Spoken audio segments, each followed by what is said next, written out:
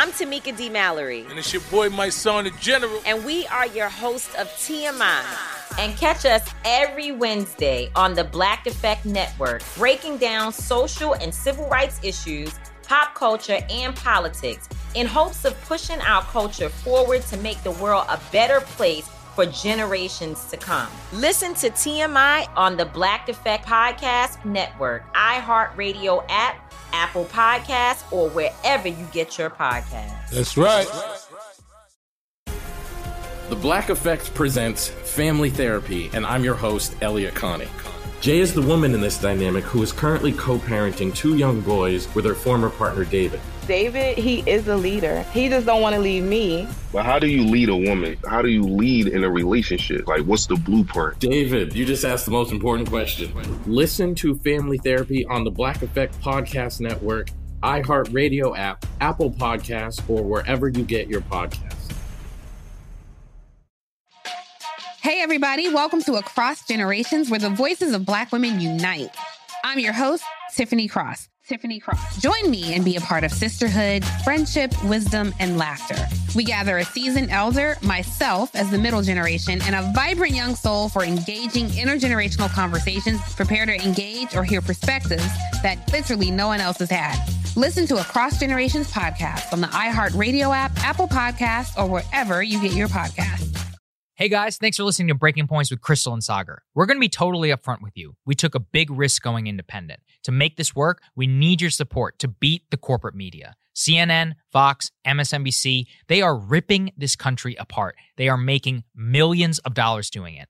To help support our mission of making all of us hate each other less, hate the corrupt ruling class more, support the show. Become a Breaking Points premium member today, where you get to watch and listen to the entire show ad-free and uncut an hour early before everyone else. You get to hear our reactions to each other's monologues. You get to participate in weekly Ask Me Anythings. And you don't need to hear our annoying voices pitching you like I am right now. So what are you waiting for? Go to breakingpoints.com, become a premium member today, which is available in the show notes. Enjoy the show, guys.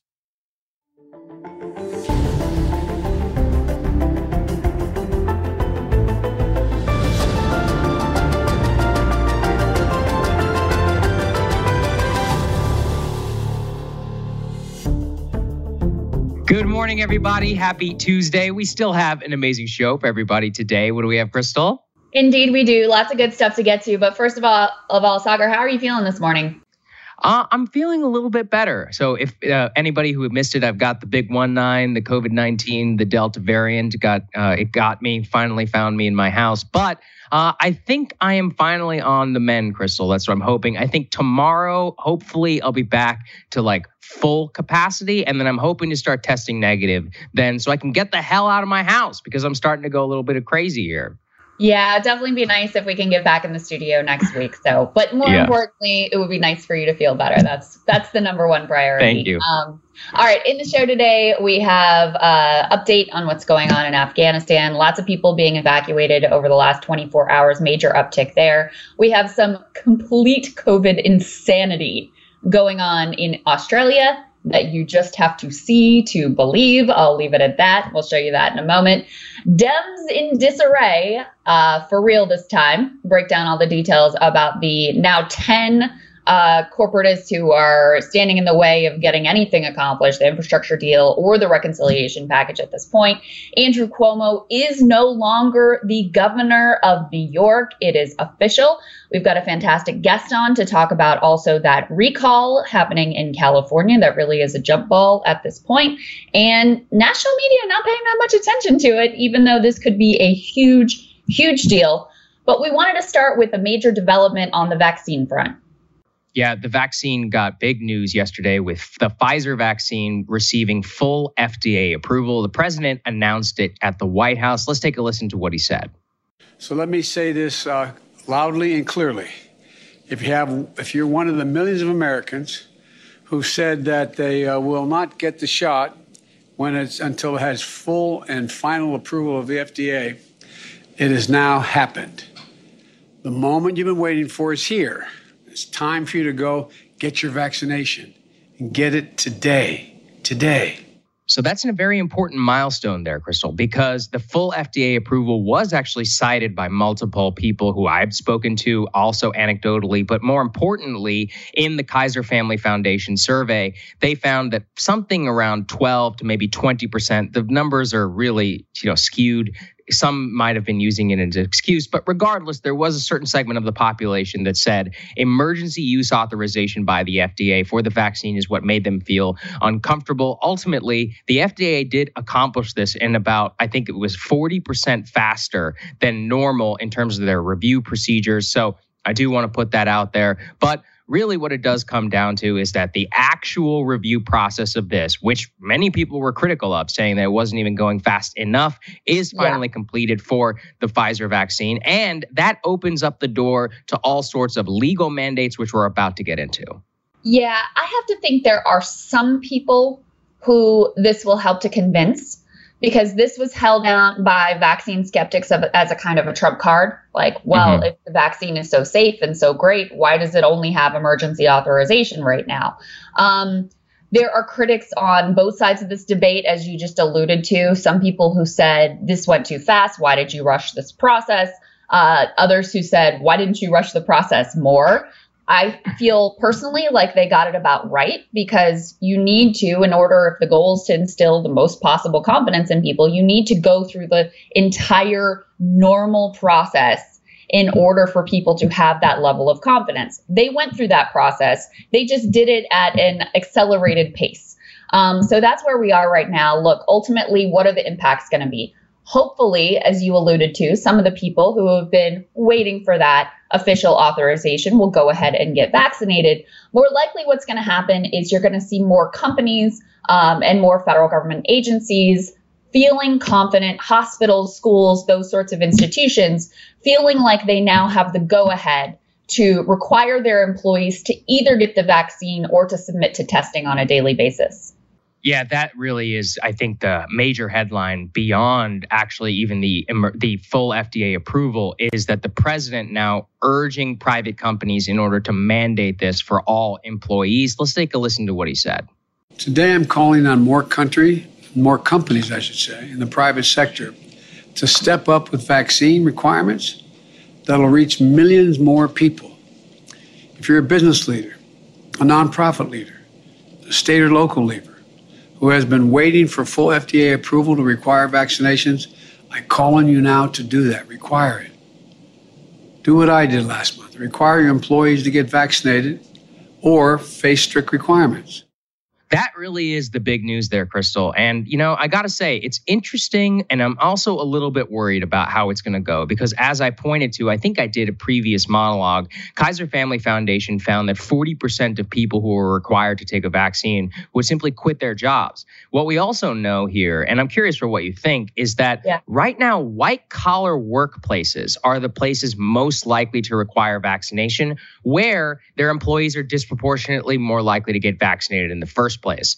The major standoffs we're going to see are when working class employees are required to get vaccinated, where they are much, much more likely to be vaccine hesitant. So see that, like, if Amazon warehouses require vaccinations in their warehouse, something they have not done, and I think very specifically Walmart would be another example. That is where I think things could become quite dicey, and we could actually see some major political headway. We'll talk about it later with the Gavin Newsom recall, but the people who don't want this thing are extremely animated, and I would not be, surprised to see more states like Texas or Florida outright ban private, vaccine mandates that we could see, and it could just turn into a major political football. I'm generally of the opinion that incentives work better than mandates, and that, and unfortunately we live in a free country, but I'm curious for what you think on this, given that there is now full FDA approval. Well, it's complicated because there's effectively two principles here which are at odds. One is the principle of a sort of, independent and freedom-loving tradition in this country, something I believe in, civil liberties, something I believe in greatly and, defend in a lot of contexts. The other is the responsibility that we have to one another. living together in a society.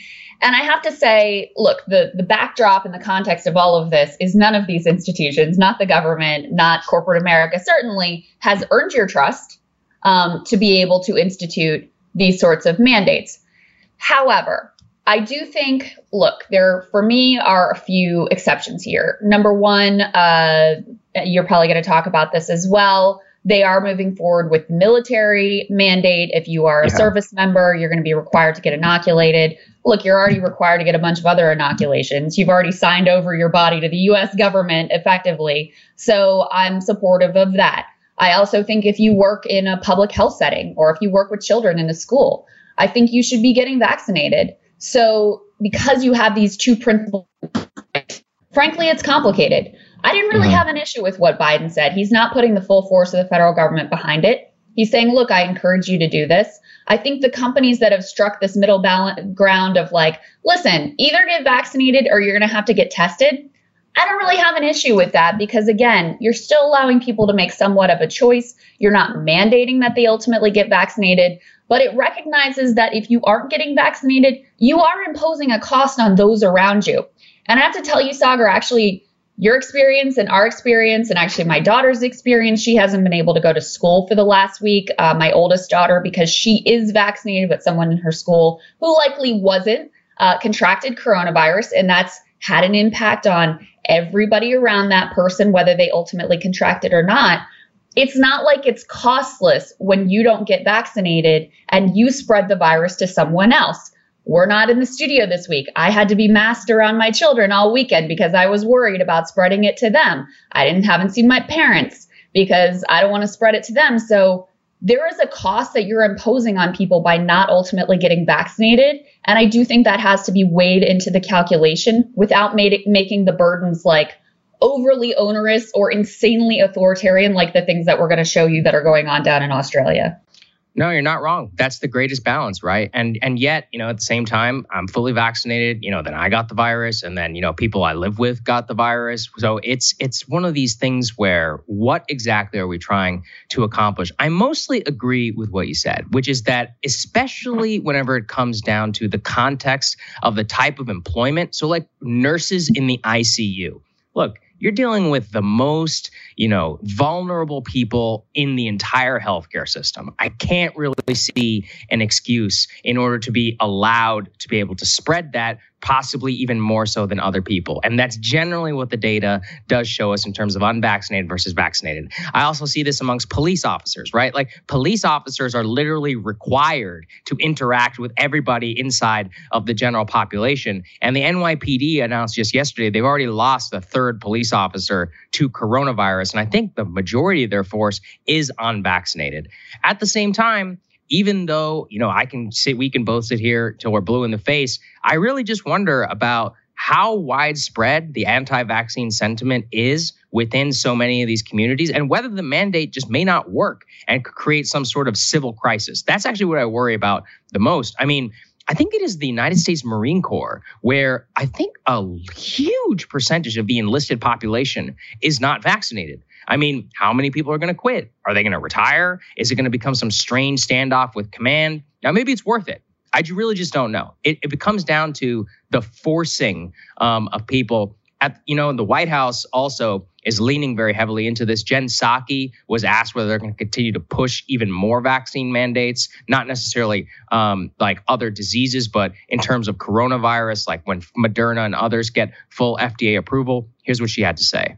Will the White House convince more businesses to require vaccines now that the Pfizer vaccine has been approved by the FDA? Will we require or will we push them? Will you push them to businesses and require certain businesses to, or push them to businesses? Sure. No, I just wanted to make sure I was understanding your question. We have already started doing that over the last several weeks. And I think you've seen the president speak to this. You've seen a number of senior officials be more forward-leaning, I should say, about the role the private sector can play in mandating vaccines or taking steps with their own workforces. That is always going to be decisions for them to make. But some may assess, and some private sector companies have spoken out about how final approval of the vaccine may help them take that additional step. So we are here, and we are here to be a resource as they have questions, but certainly we're hopeful this will help put in place additional measures around the country. So there we go. That's kind of where we stand. And it's interesting because I do think that Delta does definitely change the calculus. Also, you know, in terms of bringing back, but it's interesting too, even without vaccine mandates, Crystal, we've seen a massive uptake in actual vaccination. I think we're crossing the 1 million threshold all across the South because people probably just personally know, people like me who got sick. And you can see, I'm fine. I got the vaccine. I'm young, probably always was going to be. But what if maybe if I wasn't vaccinated, this could have been a 10-day disease instead of a 5-day. And people can look at that and say, hey, I don't want the 10-day. So in some ways, you can also just trust the experience of many people who are all across the country, just looking around, knowing people who got sick and said, all right, screw this. I don't even want to risk it anymore. That's true. But I think it's a fantasy to think that mandates don't work.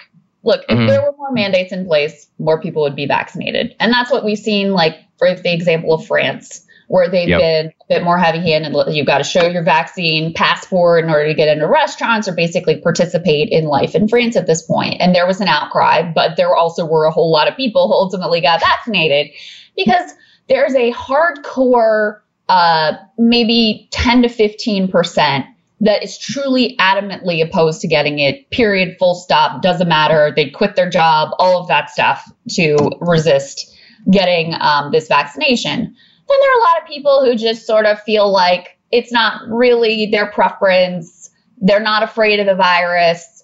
They don't want to deal with the symptoms. They don't want to take time off of work. There's a whole variety of reasons why people aren't getting vaccinated. I think for that squishier group, look, we shouldn't delude ourselves that if you had more vaccine mandates, you would have more people getting vaccinated. So it's a question of how you balance these two competing values of civil liberties and having a whole bunch of corrupt institutions that have lied to Americans repeatedly, being in a position now where they actually are encouraging people to do the right thing, but there's good reason why so many Americans don't have trust in them. But so balancing the civil liberties with what our responsibilities are to each other in a society, I tend to think that the direction of, like I said, if you're in public health, public service, if you're working with vulnerable populations or with kids, then I think it justifies being more heavy-handed. And if you're working in a normal workplace environment, incentives, maybe you can either get vaccinated or get tested every day. That to me is probably the right direction to go in without the federal government using a whole lot of heavy-handed tactics to force that direction into being. Yeah, I mean, this is the nuanced perspective, which we're just lacking because, and I think maybe the reason I'm sounding some of the hesitancy is we see these like elite efforts where people want to deny care, to the unvaccinated, and there was horrible. Right. And it's just like, where does this lead? I mean, are we going to deny fat people dialysis? No, even though dialysis require, but you want to go and look at the spending charts. It's one of the things that the federal government probably spends the most on in the uninsured population. But I also know who those people are and exactly, what has led to all of that. So the slippery slope, it's like a libertarian dream that I've seen so many of these like elite liberals almost embrace. It's like, wait, I thought you guys liked the Affordable Care Act where you can't discriminate based on preconditions. Probably the best part of that entire bill, if we look back in retrospect. And now they want to overturn that. I think it's madness. That is complete madness, and it's morally reprehensible. What you're referring to is there was a doctor who went on MSNBC and was like, I don't think that the unvaccinated should get care on the supposedly liberal or progressive network. Yeah. I mean, that's disgusting. Look, people make less than ideal health choices for themselves all the time. I'm one of those people, right? Whether it's sugar or alcohol or smoking or a sedentary lifestyle, whatever it is, you don't get to pick and choose who's worthy of care. If you believe healthcare is a human right, that's it, period, full stop. And, I saw the write-up on that and I went to look at like, how are people responding to this? Thinking that their reaction would be like ours, utter shock and horror that this idea has even been floated in a public context. And they were all like, well, I hate to say it, but they're probably right. And, yes, this is what we should do. The amount of support for that sort of draconian, morally suspect type of thinking was really, truly disturbing. And I think it gets to something we really try to maintain on this show, which is understanding where people are coming from, not demonizing them. I saw on Washington Post, they had a write-up of these Facebook moms who've hosted this vaccine forum where they allow skeptics and vaccine supporters to come in and sort of debate in good faith. And they actually are having much more of an impact in changing people's minds about the vaccines than someone who's just going to come in and yell at you and tell you you're stupid and tell you we're not even going to give you care if you show up at the hospital. So that sort of direction is completely abhorrent. Yeah, I think that's exactly where we should head. Now, speaking of draconian, both of us have been watching with some deep concern what's going on in Australia, and many of you have flagged it to us.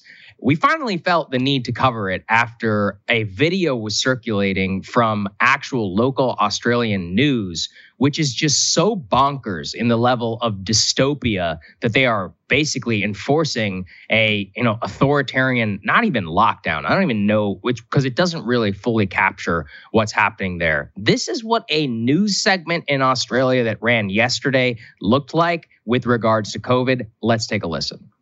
It's those doing the wrong thing driving our record case numbers. Among the most concerning cases, a COVID patient who's tonight on the run from a hotspot. Police and health authorities have issued an urgent appeal. Anthony Karam knows he's COVID positive when he steps into this public lift, already breaking so many rules he doesn't bother to cover his mouth as he sneezes and splutters. The 27-year-old is still infectious but has gone missing from his Wentworth Point apartment. A warrant now issued for his arrest. This 27-year-old chap, who apparently has expressed the view that he doesn't care less whether he spreads the virus, is one example of the worst of the worst. There's little sympathy for anyone ignoring the health orders, even this group of teenagers caught partying after dark at the bottom of the North Bondi Cliffs. Herded to higher ground by Polaire's spotlight and speaker, the 8 boys were placed in handcuffs and left to explain a $1,000 fine to mum. 681 penalty infringement notices issued in the last 24 hours. More than 400 of those notices were again for people being outside of their home without a reasonable excuse. Look, Anthony Karam, screw you. You shouldn't be doing that. I've got COVID. I'm locked in my house, but I don't think he should be. Feel like it was his name blasted by the health minister of the entire country, and then locking up a bunch of teenagers for getting drunk outside on the beach. There's no words really to describe what the hell is going on right there. Complete authoritarianism. I think those are the words to describe what's going on there. It's insane. And just to give people context, too, of the level of outbreak that they're facing in Australia. So in the U.S. so far, we've had 37.5 million cases and about 628,000 deaths. In Australia, they've had under 1,000 deaths for all of coronavirus, okay? 44,000 cases total. In nearby New Zealand, they had 1 case and they shut down the entire country, locked down the entire country for 1 case.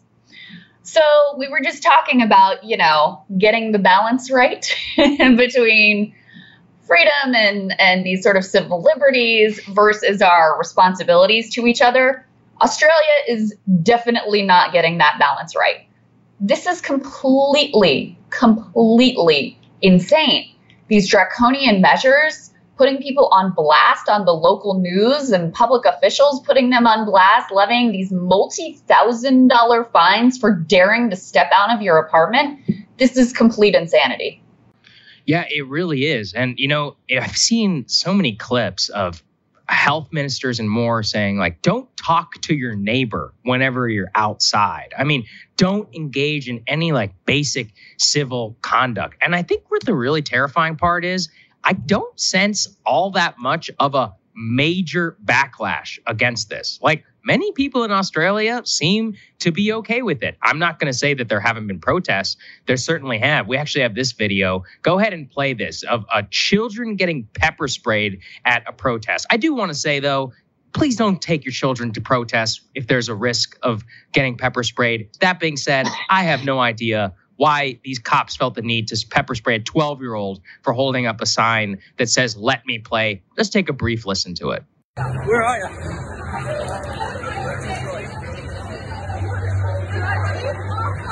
You got anything to wipe your eyes? You got anything to wipe? Do you mind if I film this? Yeah. Don't touch your eyes. You're going to be alright, buddy.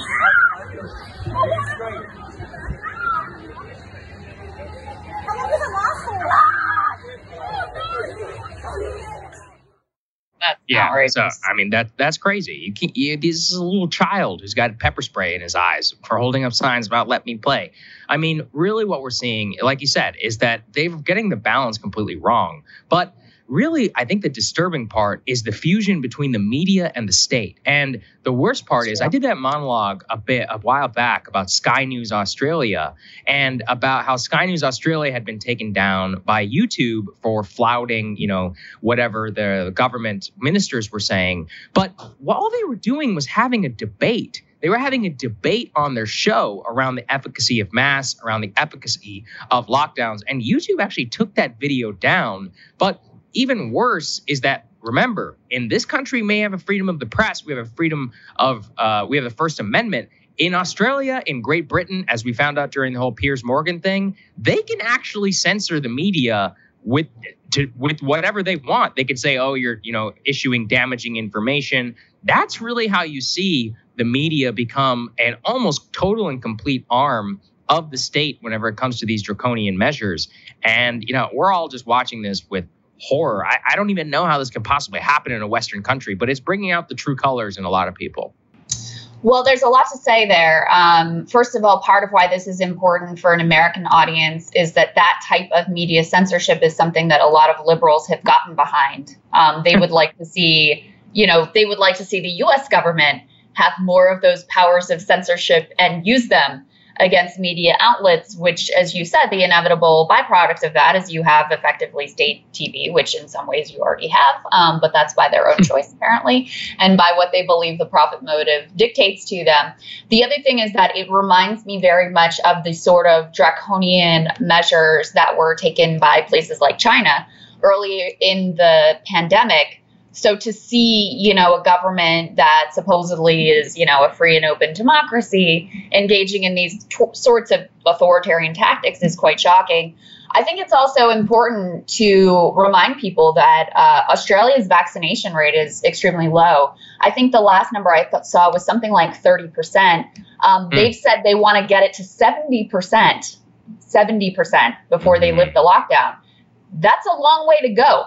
And so it's going to take a lot of time before they achieve anything approaching 70%. And then you got to ask, okay, well, does that then include you have to have had your booster shot? And where does it ultimately end? And the reason that the vaccination rate was so low, part of it is because Australia before now, they really hadn't had an issue. While we were all locked down, they were fine.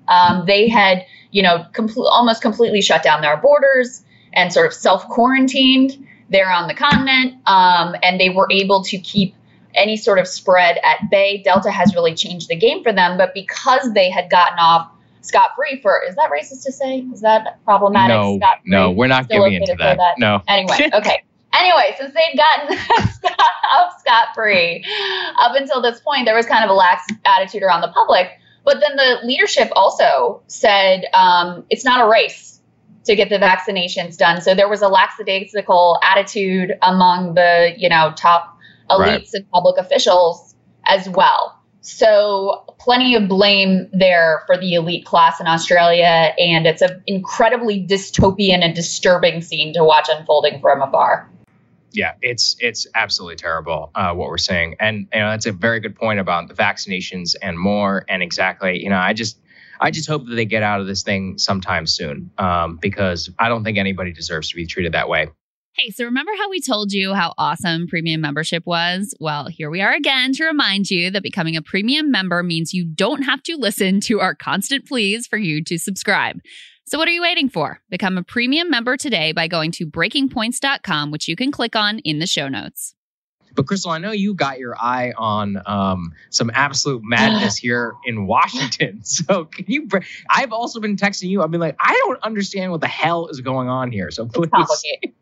Well, it's complicated and it's not. Let me start with the bottom line, which is that you have 10 assholes, corporatists, sort of bought off members of the Democratic caucus who have decided to throw a real wrench in the plans to pass the reconciliation package that, of course, Bernie's been working on, and ultimately the infrastructure bill as well. So here's the backstory. Some of you guys know these details, but effectively what Pelosi and Bernie agreed to is to tie the bipartisan infrastructure package that the moderates like with the larger reconciliation package that, most of the caucus and Biden and the progressives like, to tie those things together so that you could make sure both pass. By doing that, you get progressives to vote for the infrastructure bill and you get moderates, hopefully, to vote for the reconciliation package. So that's been the plan all along. They went, the Democrats, to pass a rule in the House, which would set up that process, which would say, okay, we're moving forward with the reconciliation process and we're setting up these votes down the road. And you had these, it was originally 9 and now it's 10 corporate type Democrats suddenly dig in their heels and say, no, we're demanding that we immediately vote on the infrastructure bill, and we're not moving forward with any of this until we get a scheduled immediate vote on that package. So we can throw this tear sheet up on the screen from the Washington Post. The original 9 wrote this op-ed saying, look, let's do infrastructure first. They write, we are firmly opposed to holding the president's infrastructure legislation hostage to reconciliation, risking its package and the bipartisan support behind it. We can walk and chew gum, just as the Senate did. We can pass the infrastructure measure now and then quickly consider reconciliation and the policies from climate to healthcare to universal pre-K that we believe are critical. So again, that would blow up this entire process because progressives have said, and this is what Senator Sanders said to me when we spoke, they're not going along with the infrastructure package unless it's tied together with the reconciliation package. The moderates want to vote for the infrastructure package and then be able to hack away at the reconciliation package. As of today, they're at a complete impasse. They met for a long time last night. Pelosi was trying to sort of strong arm them into going along with this rule that would set up this entire process. And ultimately, she was unable to get the votes to be able to do that. My understanding is that they're going to try again today. Couple other things to throw into the mix. Of course, Kyrsten Sinema is also continuing to be a pain in the ass. She has said that she does not support, and I think we have this in a tweet, through a spokesperson. She said that she does not support the $3.5 trillion. Here's what the spokesman said. Proceedings from the U.S. House will have no impact on Kyrsten's views. She will not support a budget reconciliation bill that costs $3.5 trillion. And the one other piece of context here that we can throw into the mix, great reporting from the folks over at Daily Poster, David Sirota's outlet, showing that, by the way, these 9 House Dems threatening to kill their party's budget have raked in $3 million from donors in the pharma and fossil fuel industries, which just so happens to be the industries targeted by that bill. So if you are wondering why they are going so hard to try to destroy the process to get this reconciliation package, this will give you a good hint as to what their actual priorities are. Yeah, and I asked around, I called some of my friends who all work in the business, and they described it almost exactly as you said. Really what it is, and this was the best analysis that I heard, so I'll share it with all of you, which is that it's a trust deficit, which is that the moderates, basically, they do not want to vote for that $3.5 trillion bill, period.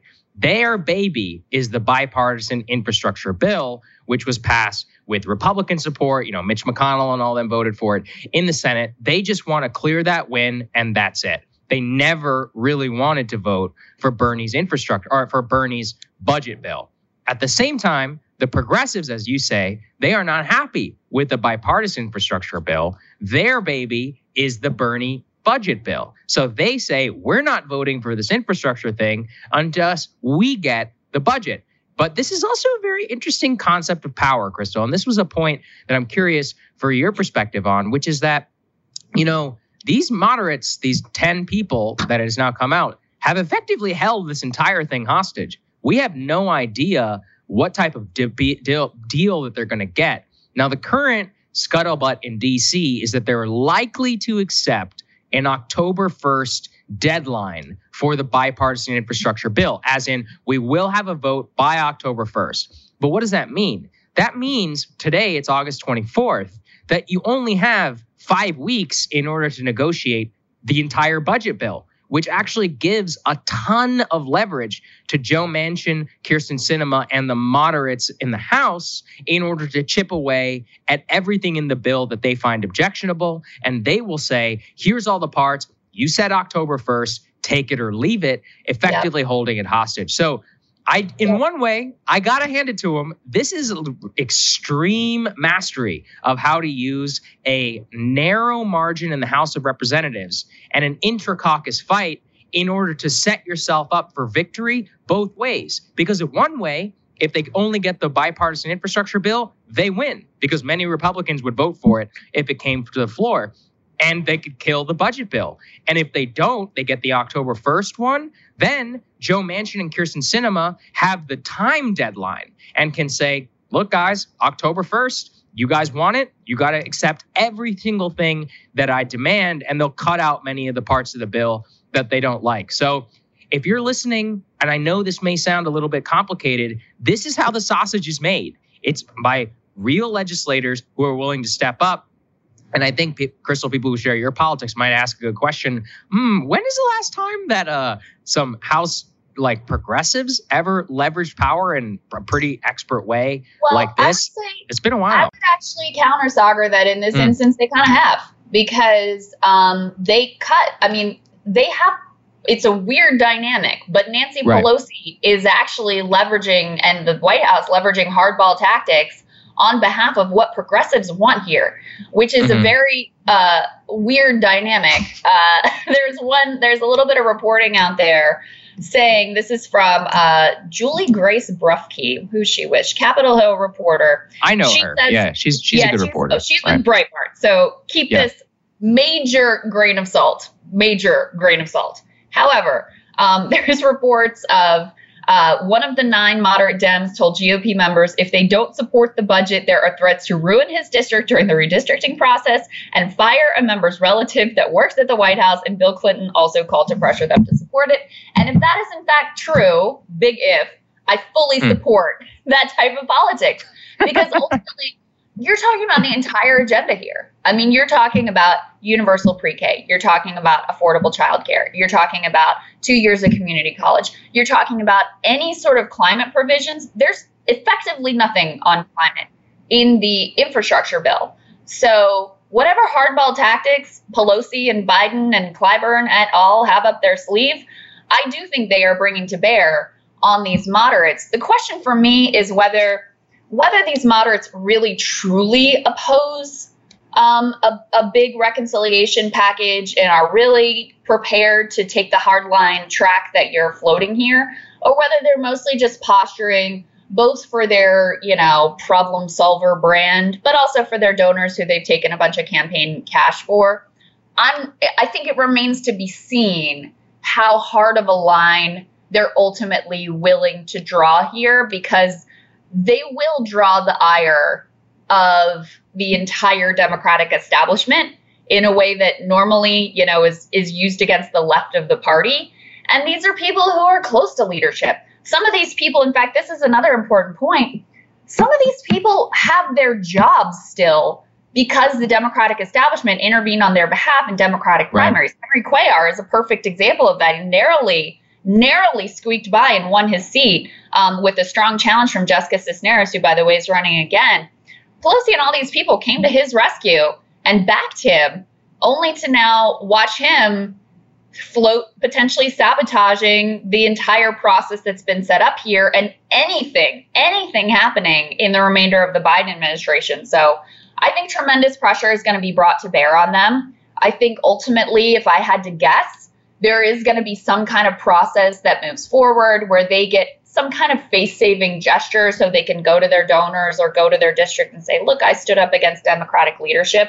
I find it hard to believe that this group, which is typically basically like establishment shills, are really going to stand up to the Biden White House and the entirety of the Democratic establishment in that way.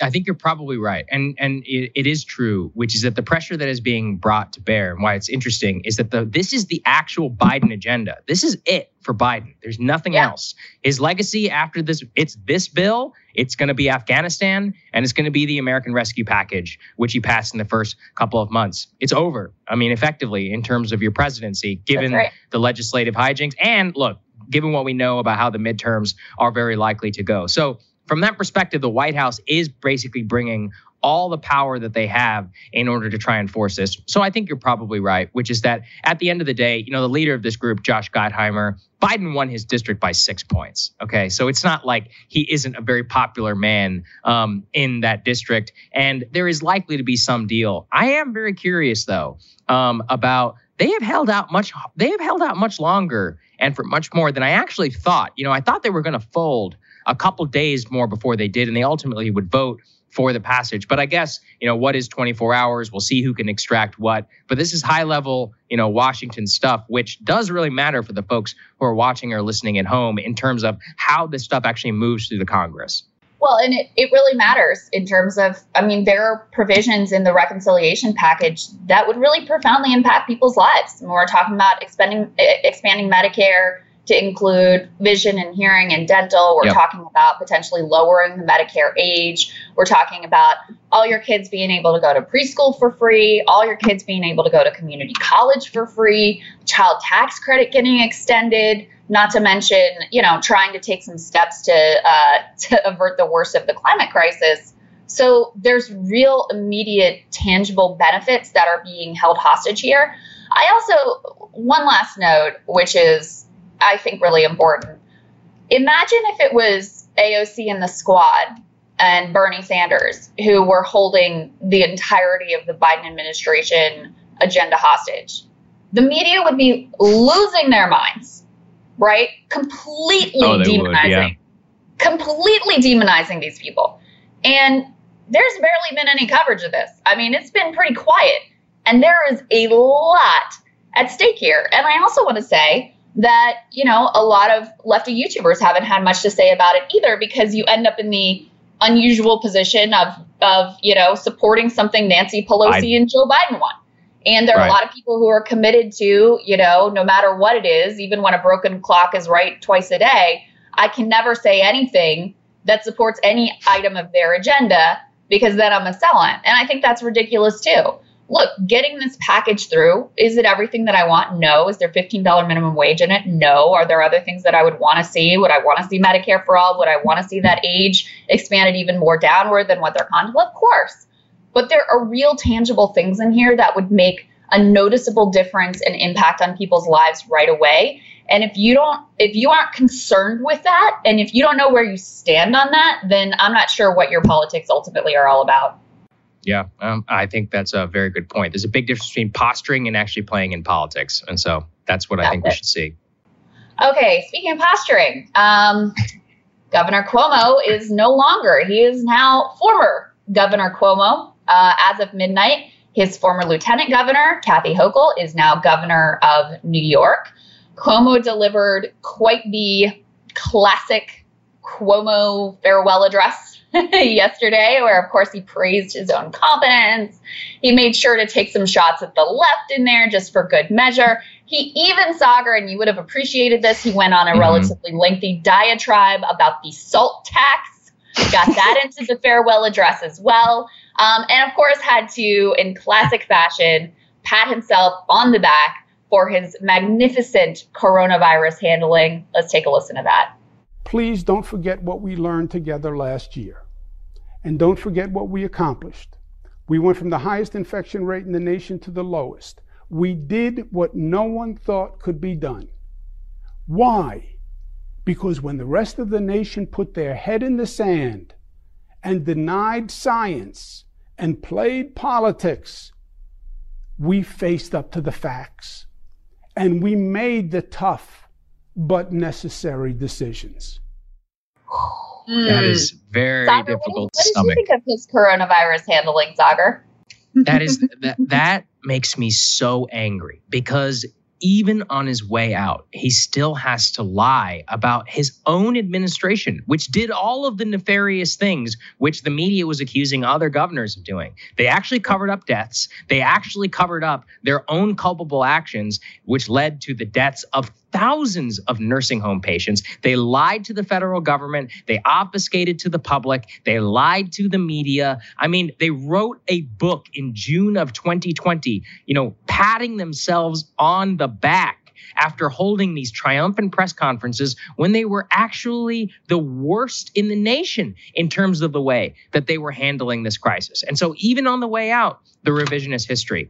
And that's part of the thing that, just sticks in my craw over this entire situation. Look, is it good that he's gone? Yes. It's some final accountability. But he should have been gone many, many months ago. Assemblyman Ron Kim, who really is the person who's been at this forefront from the very beginning, was calling him out about nursing homes back in April of 2020. And then, when the Me Too stuff all comes to the fore, that's what he starts to get investigated for. That's ultimately what brought him down. And I'm not erasing the experience of many women. And I certainly think that he was an absolute creep in the way that he handled himself, especially with that female trooper. That's the one that will always stick with me. However, in terms of the actual conduct that he displayed in office, what he did with his handling of coronavirus was the worst offense possible. And the media just they gave him a pass. At the end of the day, he got a real pass. That's the worst part of it. The only thing they knew how to cover was the Me Too stuff. And like you said, that's not it was enough. I mean, if that was the only thing he did wrong, in my opinion, that was enough for him to have to go. But by ignoring all of the rest of the many acts of corruption, indifference, callous, just horrific decision-making that led to loss of lives, covering up the numbers, lying to the public about how bad things were in nursing homes and in the state writ large, the fact that that didn't garner coverage and that wasn't enough for the media to put pressure on him ultimately to go means that he's able to deliver this little speech with a straight face about how magnificent his coronavirus handling ultimately was, because the media did not do the job of educating the public on what an absurd, catastrophic lie that ultimately is. So, look, will he be able to make a political comeback? Who knows? Who knows? But by failing to educate people about his most egregious crimes when he was governor, they leave that little crack of a door open for him to come back and say, I've changed. I know now not to be so handsy. Forgive me. I'm just Italian. And don't you want me back in the governor's mansion where I was so competent and so effective that I won an Emmy Award? There's a real cost. There's a real cost to the fact that the media ignored all of those crimes. And we will recall the media's coverage of Governor Cuomo that helped build him up into this national celebrity. He was the good guy and Trump was the bad guy, and they really leaned into this narrative. So with him now officially out the door, we wanted to roll the tape one more time for old time's sake of how the media beclowned themselves with this guy.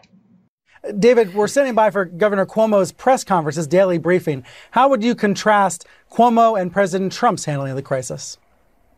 Truth versus mendacity. Governor Cuomo out there day after day after day, everything Trump isn't. Honest, direct, brave. Real leadership of the kind the President of the United States should have provided. Governor Cuomo is clearly living in a totally different reality, the actual one, than the President of the United States. Governor Cuomo has become a national leader. For a lot of people, Andrew Cuomo has become the leader of the Democratic Party. He is conveying incredible strength.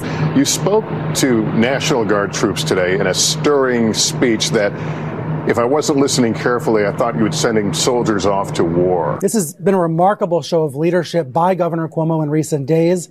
He's providing hope, but not false hope. Governor Cuomo, I think, is one of the heroes on the front lines. With all of this adulation that you're getting for doing your job, are you thinking about running for president? Andrew Cuomo, who has a daily television show now and has become in some ways the shadow president. Maybe Trump is just a little bit mad that Governor Cuomo has become a kind of acting president. Dealing with hardship actually makes you stronger. That's what Governor Cuomo said earlier today. That's what I'm going to go teach my kids right now at home. Oh my God. Oh, I can't ever watch that. It never gets any better. That's what I'm going to go and teach my kids, dealing with hardship. Thank you, Branson. The media's janitor, buddy. Yeah. But we would be remiss if we did not highlight his final and worst crime. So let's put this up there on the screen. This shows how much of a monster he is. New York Magazine. Cold-hearted Cuomo ditches his dog at the governor's mansion. So Governor Cuomo has been asking his staff members whether they want to take his dog off of his hands and left the dog behind at the house after he moved out. Now, look, it is hard to have a rescue dog and all of this, but what we're seeing here is this guy basically was using this dog for media purposes. Now that he no longer needs to be a politician with a nice dog and all of that, he's trying to both pawn it off, not only on his staff, but leaves it behind at his own house. And as a dog person, this is the cheat. Like, if you really want to look at how, the character of people, whether you like dogs or not, like, to be able to leave an animal behind cold-hearted and then try and just pawn them off on people after you got what you needed out of them, it makes me sick in order to see that. It's pretty revealing. Like, it may seem like a small thing, I guess, but it really is very revealing of a person's character. Captain is the dog's name. Captain was featured in his Instagram account, in official photos. He was used as a prop. Okay? This dog. Used as a prop by a monster who's now happy to just conveniently discard him when he no longer needs him to serve in that role and purpose. It just shows you what a phony this guy was. The entire image of, like, I'm the competent strong man here to protect you, all of that was completely phony. And, the media and the public, ultimately led by the media, completely fell for it. This guy's approval ratings up until very recently, sky high.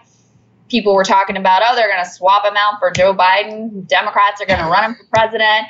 Is, certainly if after Biden serves, he was all set up to be the next Democratic nominee after Kamala Harris does whatever she wants. I mean, this guy had it made. And the whole thing was a complete and phony lie. Just like he used the dog Captain, he used the people of New York for his own glory. And it was completely disgusting to watch. Yeah, it really is. I mean, I just have no words. And actually, I do want to say there is a large increase in people taking dogs back to the shelters now that COVID is over, because they're like, it's actually more work. That also just makes me, it's just using these animals. Like, if you're going to adopt a dog, as I did, like, you're in it for the long haul, and that's just how it goes. Yeah. Okay. Let's get to Afghanistan. We have our, continuing our Afghan update here, and I want to bring everybody the latest numbers. So here's what we have. The updated evacuation numbers from the White House. This is as of this morning, 3 a.m. Eastern Standard Time, for over August 23rd to August 24th. So in a 24-hour period, 21,600 people were evacuated from Kabul. There were 37 U.S. military flights, 32 C-17s, 5 C-130s, which carried 12,700 evacuees, 57 coalition flights, which carried 8,900 people. So that is well over the target, Crystal, for the entire coalition of 5,000 to 9,000 per day, which the White House says is what they need in order to get everybody out by August 31st. And I think that this is, as with all things today, a media story more than anything else. Our friend Richard Hanania, he put it, in Richard's cheeky way. The evacuation is literally the most competent phase of the war and the one that is getting the worst press. And we wonder why there's no accountability. I want to show me the lie. Show me the lie. Exactly. Listen, am I outraged by the scenes at the Kabul airport? Absolutely. Do I think it is disgusting to leave military equipment and all that stuff in the Taliban's hands? Yeah. But I would be remiss if I did not tell you that the current evacuation is going 10 times better than the war itself. And I am just so sick of hearing posturing from people who have been silent for the last 20 years, who don't know. If you're outraged at the scenes of Kabul or leaving, equipment in Taliban hands, where were you while the special inspector for Afghan reconstruction was putting out reports over the last decade revealing all of the equipment, billions of dollars that fell into the hands of the Taliban, the corruption of the Afghan national security forces, how quickly the Afghan government was collapsed? You could see the corruption there stark night and day, not to mention the millions of Afghans who were killed or wounded, or the thousands of American soldiers who were killed or wounded as well. The actual prosecution of the war was way worse than this current evacuation. And that's what I want people to wrap their minds around. Yes, the evacuation's going bad. Now imagine 10 times worse. That's what the actual war was like. As Lucas Kuntz, who was the former Marine officer on our show, told us yesterday. I'm so glad, by the way, that so many people watched that interview. I was really heartened because that's an on-the-ground experience of how FUBAR this entire war really was. Yeah, if you guys have a chance and you haven't watched that interview we did with Lucas yesterday, this is a guy who served in Iraq. He served in Afghanistan. He learned the local language, Pashto. So he actually spoke with elites. He spoke with Taliban members. He spoke with regular Afghan civilians and got a real, actual picture on the ground of what things were like. And most importantly, the lies that were being sold to the American people for the entirety of this conflict. The other thing here, Sagar, to your point about how, look, this obviously, it's never going to be pretty when you are ending a 20-year disaster of an imperial project that spent trillions of dollars to only literally make the Taliban stronger than they were when we first arrived. Wrap your head around that. I mean, that's not an over. That is the literal truth. Yeah. Okay. There were opposition forces in place against the Taliban that before we ever showed up, that were stronger than the Afghan army and police force that we spent 20 years trying to train and support and supply, et cetera, et cetera. Okay. So that's the reality of Afghanistan. And frankly, there are numbers that indicate the last week since we've withdrawn and tried to get our people out and are having significant success, frankly, being able to do that has been less violent than the week before, according to the numbers that are available. I mean, that tells you everything, right? Their outrage is so incredibly selective. Where were they for these past 20 years? They didn't care, and they don't care now. They're just cynically manipulating people's humanitarian instincts in order to try to perpetuate a war and a conflict that is completely unjustifiable by anyone at this point. So at this point, because it seems like the media is kind of losing interest in the story already, because frankly, they haven't gotten all of the gore and the bloodshed that they want, right? You said it yesterday, and this may be harsh but true, but it feels sometimes like they're hoping for an ISIS attack. No, they want slaughter. That's what they want. They're hoping for the Taliban to, publicly behead someone for wearing Western clothing or whatever. Like, that's how sick this is. And so since they haven't seen that level of bloodshed, not that we're whitewashing the Taliban and their horrific rule here whatsoever, they're losing interest in it. And I think they're already moving on to the next story, since they didn't get the horror show that they were wanting and hoping for to gin up their own ratings. Yeah, I mean, I think it's absolute sickness. And the part that makes me really sick is where they're currently campaigning. They're pushing all they possibly can to try and get the U.S. to stay past the August 31st deadline set by the president, which, by the way, the Taliban came out yesterday and said is a red line. And don't just listen to us. Britain's own ambassador to Afghanistan, told his government staying past August 31st is a very high-risk endeavor. And yet, yesterday, that was all the press wanted to push on to Jake Sullivan whenever he was giving a briefing. Let's take a listen to what he said. And as I said, he is taking this day by day and will make his determinations as we go. Yes. Just to follow up, does the administration think that they need Taliban agreement to extend beyond August 31st? As I said, we are engaging with the Taliban, consulting with the Taliban on every aspect of what's happening in Kabul right now, on what's happening at the airport, on how we need to ensure that there is facilitated passage to the airport for American citizens, SIVs, third country nationals, and so forth. We'll continue those conversations with them. Ultimately, it will be the president's decision how this proceeds, no one else's.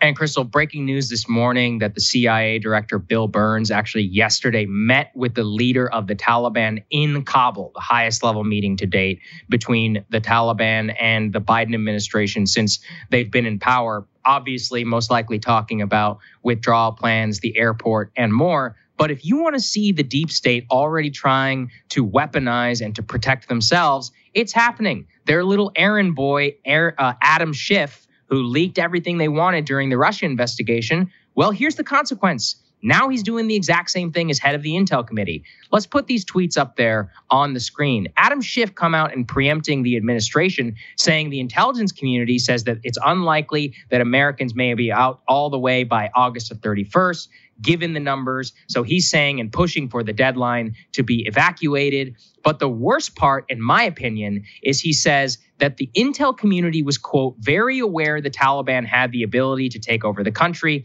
And he declares, quote, I do not believe at this point, sitting here today, I have any evidence of an intelligence failure. Now, that was by Jason Crow, who's another Democrat, also a pro-war Democrat, pro-intel committee. As you pointed out in your excellent monologue, Crystal, the CIA director was traveling while this was happening. There's no way he would have been doing that if he thought that the country was going to collapse. There is no realm of possibility where the intelligence community predicted 100% that this was going to happen. They are simply trying to cover their own ass and put this all with the political consequences onto the White House. And to see their little janitors in Congress like Adam Schiff just put this stuff out there completely without any chagrin, without any, skepticism of what they're hearing. This is the final consequence of Russiagate, which is that they have made themselves stenographers for the intel community, the very lawmaker who is supposed to be looking over them right now.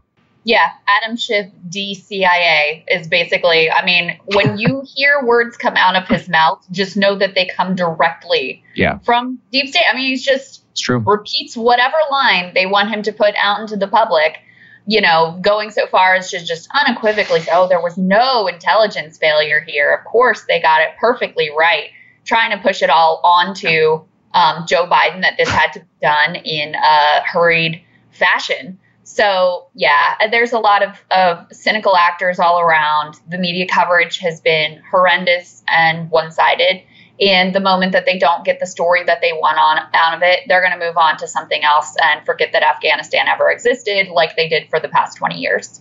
Yeah, no, that's right. We were looking, you were saying they mentioned it like 5 times only, 20 minutes that they spent on the media coverage. It goes back even more years. Over the last 5 years, they've barely spent any time whatsoever. And now they're all, logistics experts on withdrawal from Kabul. It makes me, just makes me so mad just watching these people because we know that they don't care. And really what they're wishing for is a bad outcome.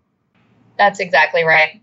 Wow. You guys must really like listening to our voices. Well, I know this is annoying. Instead of making you listen to a Viagra commercial, when you're done, check out the other podcast I do with Marshall Kosloff called The Realignment. We talk a lot about the deeper issues that are changing, realigning in American society. You always need more Crystal and Sagar in your daily lives. Take care, guys. All right, Sagar, what are you looking at? Well, this is a story where I'm always reluctant to seem as if I'm defending somebody. But the more I looked into the facts of this, it is completely insane. So it starts with the Associated Press. Now, we've covered before how the media really seems to have Ron DeSantis derangement syndrome, and that's exactly what happened here. So the AP publishes this story in which they say, quote, DeSantis top donor invests in COVID drug governor promotes. Okay, that seems bad. However, let's actually read into it a little bit. Now, what we find here, the AP story is predicated on how Ken Griffin, who is the CEO of Citadel, a Chicago-based hedge fund, they have 15.9 million in shares of Regeneron Pharmaceuticals, which is, of course, the pusher of these mononuclear antibodies, which have been found to be extremely effective for people who have COVID. So the drug that both the governor of Florida, also the governor of Texas, has been pushing, this Regeneron mononuclear antibody treatment, which has been shown to be extraordinarily effective. They are insinuating it's being pushed by DeSantis because of donors. Now, you may remember that they did this previously, the media, whenever it came to vaccines in Palm Beach County, even though, as the Palm Beach County Democrats came out and said that there was nothing to this story. Well, this is exactly what happened. You saw a huge pushback from the DeSantis administration, from his spokesperson, Christina Pushaw. Well, what ended up happening is that the AP, based on her pushback, they write this ridiculous little letter where they say, Governor DeSantis, you need to end harassing tweets aimed at a reporter from his spokesperson. Now, again, his spokesperson is simply highlighting, admittedly with a little bit of vitriol, that the AP story is complete and total BS. And what happens? What do you think happens? Twitter then takes action against the government spokesperson. So put this up there on the screen. Her Twitter account was locked for 12 hours, and she was forced to delete it for, quote, harassing behavior. Now, once again, she was pointing out that this story is completely and utterly ridiculous. And all things considered, the Associated Press publishes a ridiculous hit piece, barely grounded in fact, against Governor DeSantis. Then they complain whenever you point out that it's completely wrong. Then Twitter goes and bans her. Governor DeSantis actually pointed this out all in the letter. Let's put it up there on the screen, in which he pointed out, he's like, you have published a misleading clickbait headline to cast doubt on a pretty effective cure. Well, I would say therapeutic for COVID. And now people may think that that is infected by politics, all because of a ridiculous story. So no matter what you think about Ron DeSantis, no matter what you think about censorship and more, you can clearly see that the facts of this story show a mishandling by the Associated Press, then an enforcement by Twitter wrongly on the side of the AP, and really just a totally misleading situation, which could lead to an undermining confidence in public health. So that's the thing, Crystal. The more I looked into this, I just couldn't believe the facts of the story. One more thing, I promise. Just wanted to make sure you knew about my podcast with Kyle Kulinski. It's called Crystal, Kyle, and Friends, where we do long-form interviews with people like Noam Chomsky, Cornel West, and Glenn Greenwald. You can listen on any podcast platform, or you can subscribe over on Substack to get the video a day early. We're going to stop bugging you now. Enjoy. Crystal, what are you taking a look at today? Well, this morning I've got two little stories for you about just what a complete monstrous grift, layers upon layers of ghouls taking their cut, is essentially all that our shambolic healthcare system is. So first story, let's put this up on the screen. This is from the Washington Post. Really encourage you to read this entire story. So many detailed, great examples here. The headline is How the U.S. Vaccination Drive Came to Rely on an Army of Consultants. And let's just say, no one is blameless here. Federal government level, state level, red states, and blue states. So let's just go through a few of these examples. First one, federal government. Back during the Trump administration, Boston Consulting Group was given a $4.9 million contract from the CDC to set up the initial vaccination drive. Now, I don't know if you remember the initial vaccination drive, but it was a complete and utter catastrophe that 2/3 of Americans, according to a Gallup poll, said was going terribly. So what happens? Did they adjust, bring in someone new? No. It led to Boston Consulting Group consulting group being rewarded with another $165 million in contracts. You got that? So federal government thinks they can't do it themselves. They outsource it to this group of consultant ghouls who dramatically fail and are rewarded with another $165 million in contracts. But that's just the beginning here. Let's talk about Ohio, a red state run by Republican Governor Mike DeWine. Ohio was falling behind other states nationally in terms of their vaccination rates. This was a problem for the governor, apparently not because he was actually worried about the vaccination drive going well. Oh no, he was worried about this from a PR perspective. It was making him look bad politically. So what did they do? They brought in McKinsey with a $6 million contract to help them, quote, tell their stories. Here's an email that illustrates, we can throw this up on the screen, that illustrates exactly what they were actually concerned about and wanted McKinsey to help them deal with. This is an email from Stephanie McLeod, who is the top public health official in the state. She says, as you know, the governor is getting pummeled by the media, both in stories as well as at pressers, about where Ohio falls nationally and in the Midwest. Time is short, and I don't want the governor standing up at one more presser without a story to tell. Next presser is Tuesday. As much as you can, please prioritize McKinsey requests tomorrow so they can get started. So just to summarize here, $6 million contract to the ghouls at McKinsey, not even to help make the vaccination drive go better, but to invent some bullshit cover story for the governor. Taxpayer dollars going to a spin operation, a PR spin operation. That's what you're talking about here. But it's not just red state governors that are guilty of these types of disgusting throwing money around to some of the worst people in the country. Let's take a look at California. Governor Gavin Newsom, bit of hot water right now, facing a recall election. That is really quite close. Apparently, according to this report, no state went as far as California in terms of outsourcing their vaccination drive to consultants.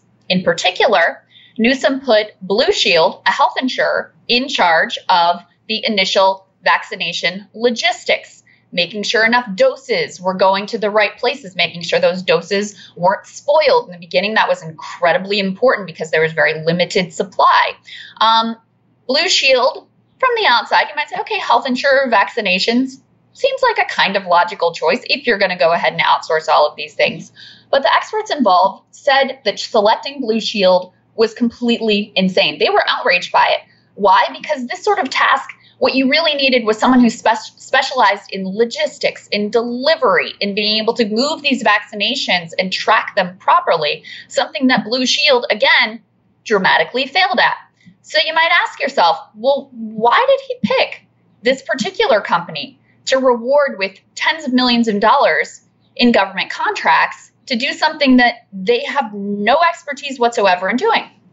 Well, here's a piece of information that might be relevant to you, helping to understand this. This is from the piece. When Newsom ran for governor in 2018, Blue Shield partnered with labor unions to sponsor a committee supporting him that was not subject to spending limits, a super PAC in other words. After Newsom won, Blue Shield contributed $100,000 for his inauguration. They also gave $50,000 on his behalf to a charity for firefighters, according to filings with the state.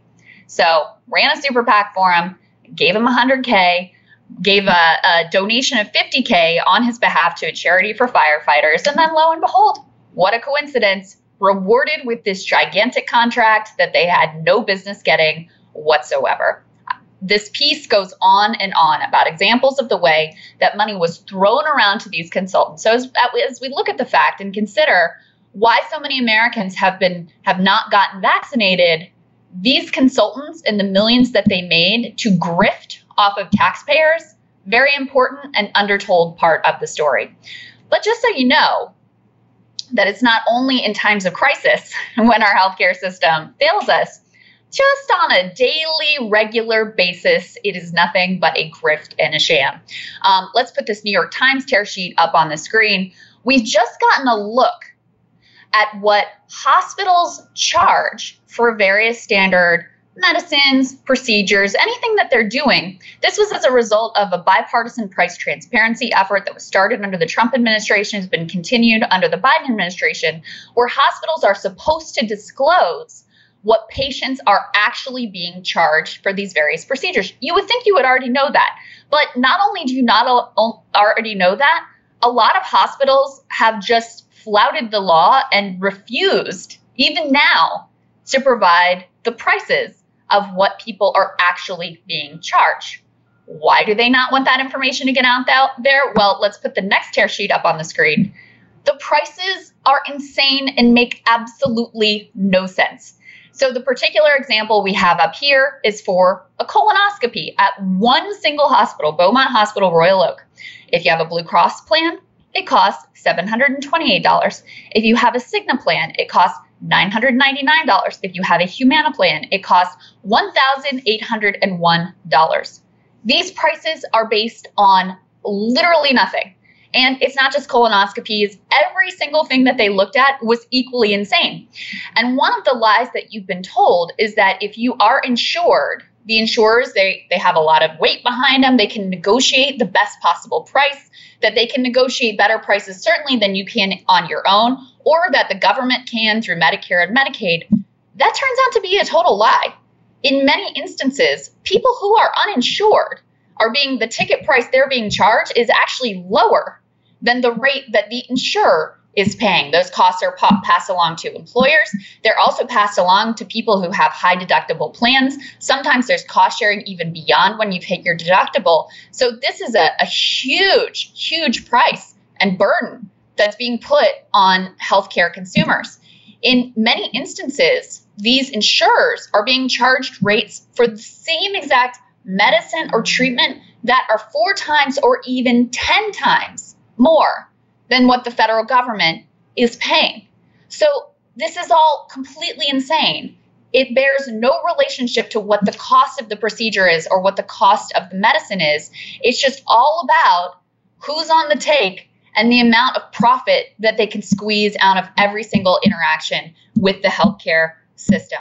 The entire thing is a grift. Everybody is on the take, and ultimately the healthcare consumer is stuck with the bill. And Sagar, the price transparency thing, first of all, it's insane that these hospitals. So as you know, there's a big election going on in California, the recall one with Gavin Newsom. The polls have it very tight, and there's a lot of analysis that we want to be able to bring all of you. We found the right person, Gustavo Arellano. He writes for the LA Times. Now, Gustavo, you wrote a column which caught both of our eye. Let's put it up there on the screen. Sorry, Democrats, Latino anger towards Republicans isn't enough to save Newsom's political hide. Tell us about what you were trying to get across in that column and how you see the election generally. The one group that has always been more apt to support the recall than not so far in polls have been Latinos, which has shocked people because, of course, Latinos are the largest ethnic group in California. Latinos have been supposedly solidly Democrat for the past 25 years, ever since the GOP in the 90s waged a scorched earth xenophobic campaign against Latinos to be able to win any sort of elections. So people have been shocked again and again. And the reason I did this is don't be shocked. There's very legitimate reasons. I don't agree with them, by the way. I'm totally against the recall, but there's very legitimate reasons as to why Latinos are going to be in favor of the recall. The last poll showed that Latinos are a majority of likely Latino voters are supporting the recall. And what do you think those reasons are? And by the way, I think the fact that you are on the other side of this debate, I think that gives you credibility, that you're saying, look, this is not my thing, but I understand where people are coming from here. And this is something that Democrats really need to pay attention to. Yeah, tell that to the Democrats who absolutely despise my column, especially especially white liberals of all people who just despise the column. But there's a couple of reasons I mentioned in my column. You have, for one, Latinos were just destroyed, probably more than any other ethnic group in California by the pandemic. We're frontline workers. We're small business owners. We're also a lot of the people who passed away. So I thought Gavin did as good a job as possible as he did for the most part with the pandemic, except, of course, with the non-wearing of the mask at the French Laundry. So people all voters are going to say, what have you done for me lately? And so far now, we are going back to we're going back to mask mandates. Everyone's expecting the state to shut down in a couple of weeks if the Delta variant continues. And also, though, all Gavin has at this point is saying, I'm not Larry Elder. Larry Elder is evil. Therefore, vote for me, or vote against a recall. No one wants to hear that. Especially this has been a campaign a strategy that has worked for the Democrats for 25 years. We're not the GOP. The GOP hates you Latinos. Is not working anymore. And we saw this not work with Trump gaining in Latino numbers in the 2020 election. Yeah, it's so interesting, Gustavo. We've tracked this phenomenon with our friend Chuck Rocha as well, who's been saying you cannot take advantage of Latino votes. Do you think that is going to come to roost? I mean, I think your point there about the lockdown, about how Latino workers in particular are disproportionately more likely to be affected by some of these policies, plus the expectations of pandemic restriction. Do you think that is what is motivating people? I mean, what are some of the other issues that are salient in the campaign? Because, where we are here in Washington, there is not as much of attention on this race, which I do really believe could be, a seismic event if Gavin Newsom is recalled. Oh, my Lord. It'll be the political blunder of the millennium. The short millennium so far. The fact that Newsom, and I called this, by the way, I said in early March, before the recall even became official, I said Newsom will win. Newsom will not be recalled if everything goes hunky-dory. Well, you have wildfires in California, you have the pandemic, you have the state of angst that he has never really been able to solve because the pandemic hasn't allowed him. And this is the other thing with Newsom. No one really likes him. Let's be honest. No, Democratic politicians have to like him because he's the governor and he might have a small base. But Latinos, he's never resonated with Latinos the way, say, Bernie Sanders. Bernie Sanders, Chuck, of course, Chuck was smart. Mm-hmm. No one wants to listen to Chuck. So if you don't have a politician that's going to motivate you to try to save your hide, then they're not just going to come out. And also, and I cannot overestimate or, oversell this idea that there's a lot. And I've been trying to formulate this idea of the Rancho Libertarian. A lot of my cousins, a lot of young Latino males, they care more for Joe Rogan than they do for Gavin Newsom. And they're not necessarily like arch conservatives or anything. They just grew up with parents who did it their way.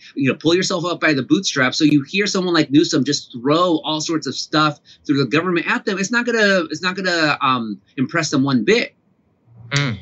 So right now, as we speak, it's pretty much a jump ball. And I always think it's worth going through a little bit of the process for people who maybe haven't been following it that closely. So there'll be basically two questions that are asked to California voters. Number one, do you support recalling Gavin Newsom? And if more than 50% say yes, then it goes on to the second question. Okay, well, who do you want to replace him with? And there's, a whole list of people. The top contender right now appears to be a conservative radio host named Larry Elder. So there's a bizarre set of circumstances where Newsom's approval rating is actually fairly good. It's above water, but the people who are most motivated to come out and vote in the recall are the ones who are motivated to vote for the recall and vote to get him out of office. So do you think it's possible that at the end of this campaign, as people actually realize, oh, this is real, this guy could actually lose, that's going to motivate more people to go out to the polls? Or do you think that some of the apathy is just kind of baked in at this point? The apathy is baked in, melted, whatever food metaphor you want to use, it's right there. And that's why what you're seeing is the Democrats definitely saying, look, if we have a Republican, we have Larry Elder of all people being the governor of California, the progressive dream is gone. It's doomed. So it's a total scorched earth apocalypse campaign. But you're also seeing that now with Republicans. The number two person right now, Kevin Faulconer, the former mayor of San Diego, he's called on Larry Elder to resign for his past statements about women, about minorities, saying California, I forgot what the quote was, but something to the effect that California is not going to replace one ineffectual governor with another one. But those are the voters. I mean, people forget, as for all the stereotypes of being for California being a deep blue state, which it totally is, we still have since we're so huge, we still have a huge Republican GOP, voting base, in many ways bigger than some of the deep red states that we have. So if all those people go out and vote, and they are, because they absolutely despise Newsom. If Democrats don't like him, Republicans despise him. If you have apathy from the Democratic side, then Newsom is toast. So the people who are going to influence this election, the trigger, so to speak, are going to be Latinos. And what's interesting, if it's likely voters, then Newsom wants Latinos out, because Newsom wants that apathy. But if Latinos finally come to their senses and say, you know what, we do not want Elder and Newsom, screw him, but better Newsom than someone else, then Latinos will turn the election towards Newsom. But that's the big if. And so far, the polls have shown, again, starting from March, it was about 37% Latino likely voters supporting the recall. The last one, I believe it was by CBS, it was about 51%. We'll see that the next poll should be coming out next week. It's picking up. Yeah, that is absolutely stunning. Gustavo, can you explain something to me? I've seen some criticism of Gavin Newsom's recall strategy here, which is that vote no, but also leave the next blank, leave the recall, who you want blank. I've seen Nate Silver and others point out this actually could screw him over and lead to his actual recall. Now, once again, you're our California expert. What the hell is going on there? I'm a bit confused. So this goes back to the 2003 recall of Gray Davis. What Democrats feel, and I disagree, by the way, was that Gray Davis, a very, very unpopular governor back then, total technocrat, boring. Arnold Schwarzenegger, of course, jumps into the race, destroys everyone. So the thinking, though, was that the reason the Democrats lost was because you had the lieutenant governor at the time, Cruz Bustamante, a Latino, be on that recall petition. That's when we had 133 candidates as opposed to the 47 now. So the thinking was that, okay, people thought that by voting for Bustamante and voting yes on the recall, you saved the seat. That didn't happen. I would argue Schwarzenegger was a political phenomenon, cultural phenomenon back then. He's not the Schwarzenegger of today. People forget Terminator 2 and all that. And so this time around, the Democrats, that's been their strategy. Okay, well, in 2003, having a high-profile Democrat there is going to screw us over. This time we can't do that as well. But now, no, the opposite has happened. There is no viable Democrat. There's some YouTube personality. You guys are younger than me, so you'll know who he is, Heaven something or other.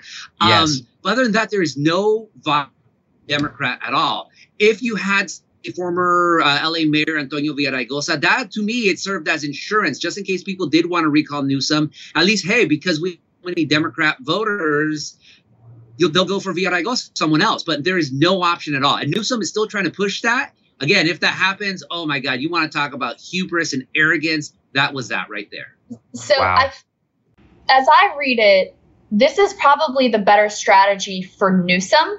Because if you back someone like, a credible Democrat, if you back them, then it's sending the signal of I think I'm going to lose. And by the way, here's a decent option that you could opt for instead. In terms of the Democratic Party, it seems to me like the much better option is to have a little insurance policy there that, if Newsom is ultimately recalled, that people could fall back to, so you don't end up with someone like Larry Elder becoming governor with 25% support of the voting public. But the last question for you is, I just really want you to lay out for people why it is incredibly possible that Newsom could be recalled and that you could end up with someone who frankly has views that are really wildly at odds with most of the California public serving as governor of that state, because it seems like such an incredibly implausible outcome. Just help people understand that, look, this is not certain whatsoever, but is there a chance that's where we end up? Yeah, there's a chance. This is unthinkable to most people in California, and especially outsiders like yourself. You're like, what the hell is going on? This is supposed to be California, the bastion of progressive politics against the Trump administration. But no, the fact is we have a recall on the ballot.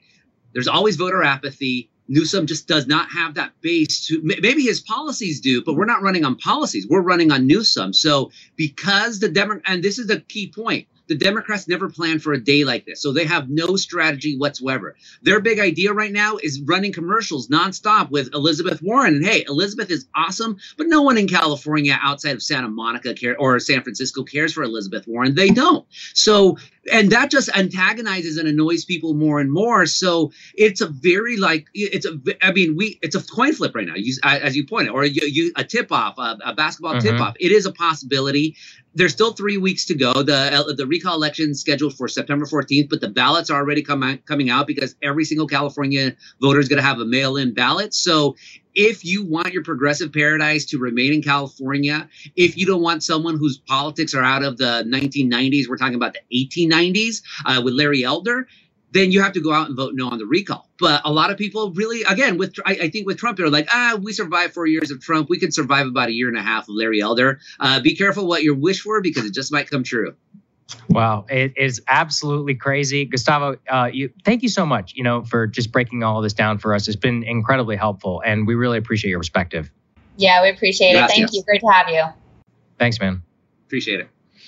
Okay, guys, thanks so much for watching. We really appreciate it.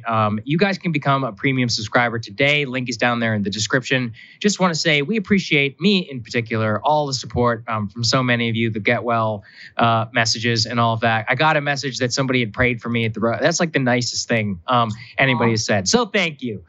Thank you all. I am feeling better. I very much hope, I am very, very, very confident I'll be back in the studio next week. And, I really miss it. Crystal, thanks for bearing with me as well. So thanks, everybody. Not so bad hanging out in my apartment this week, Sagar. So no worries. Anything for you. Glad you're starting to feel better. And we will see you guys back here on Thursday.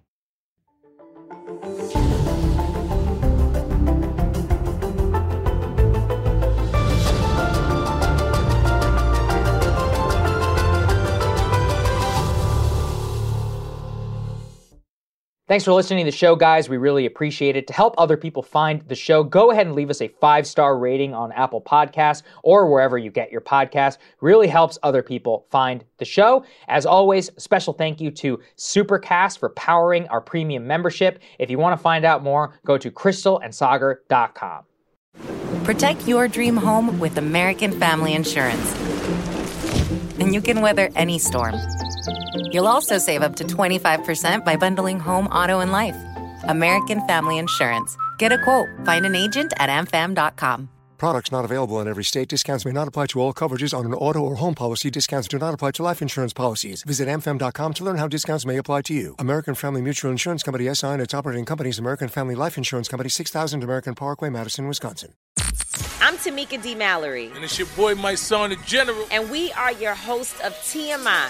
And catch us every Wednesday on the Black Effect Network, breaking down social and civil rights issues, pop culture, and politics in hopes of pushing our culture forward to make the world a better place for generations to come. Listen to TMI on the Black Effect Podcast Network, iHeartRadio app, Apple Podcasts, or wherever you get your podcasts. That's right. The Black Effect presents Family Therapy, and I'm your host, Elliot Connie. Jay is the woman in this dynamic who is currently co-parenting 2 young boys with her former partner, David. David, he is a leader. He just don't want to leave me. But how do you lead a woman? How do you lead in a relationship? Like, what's the blueprint? David, you just asked the most important question. Listen to Family Therapy on the Black Effect Podcast Network, iHeartRadio app, Apple Podcasts, or wherever you get your podcasts.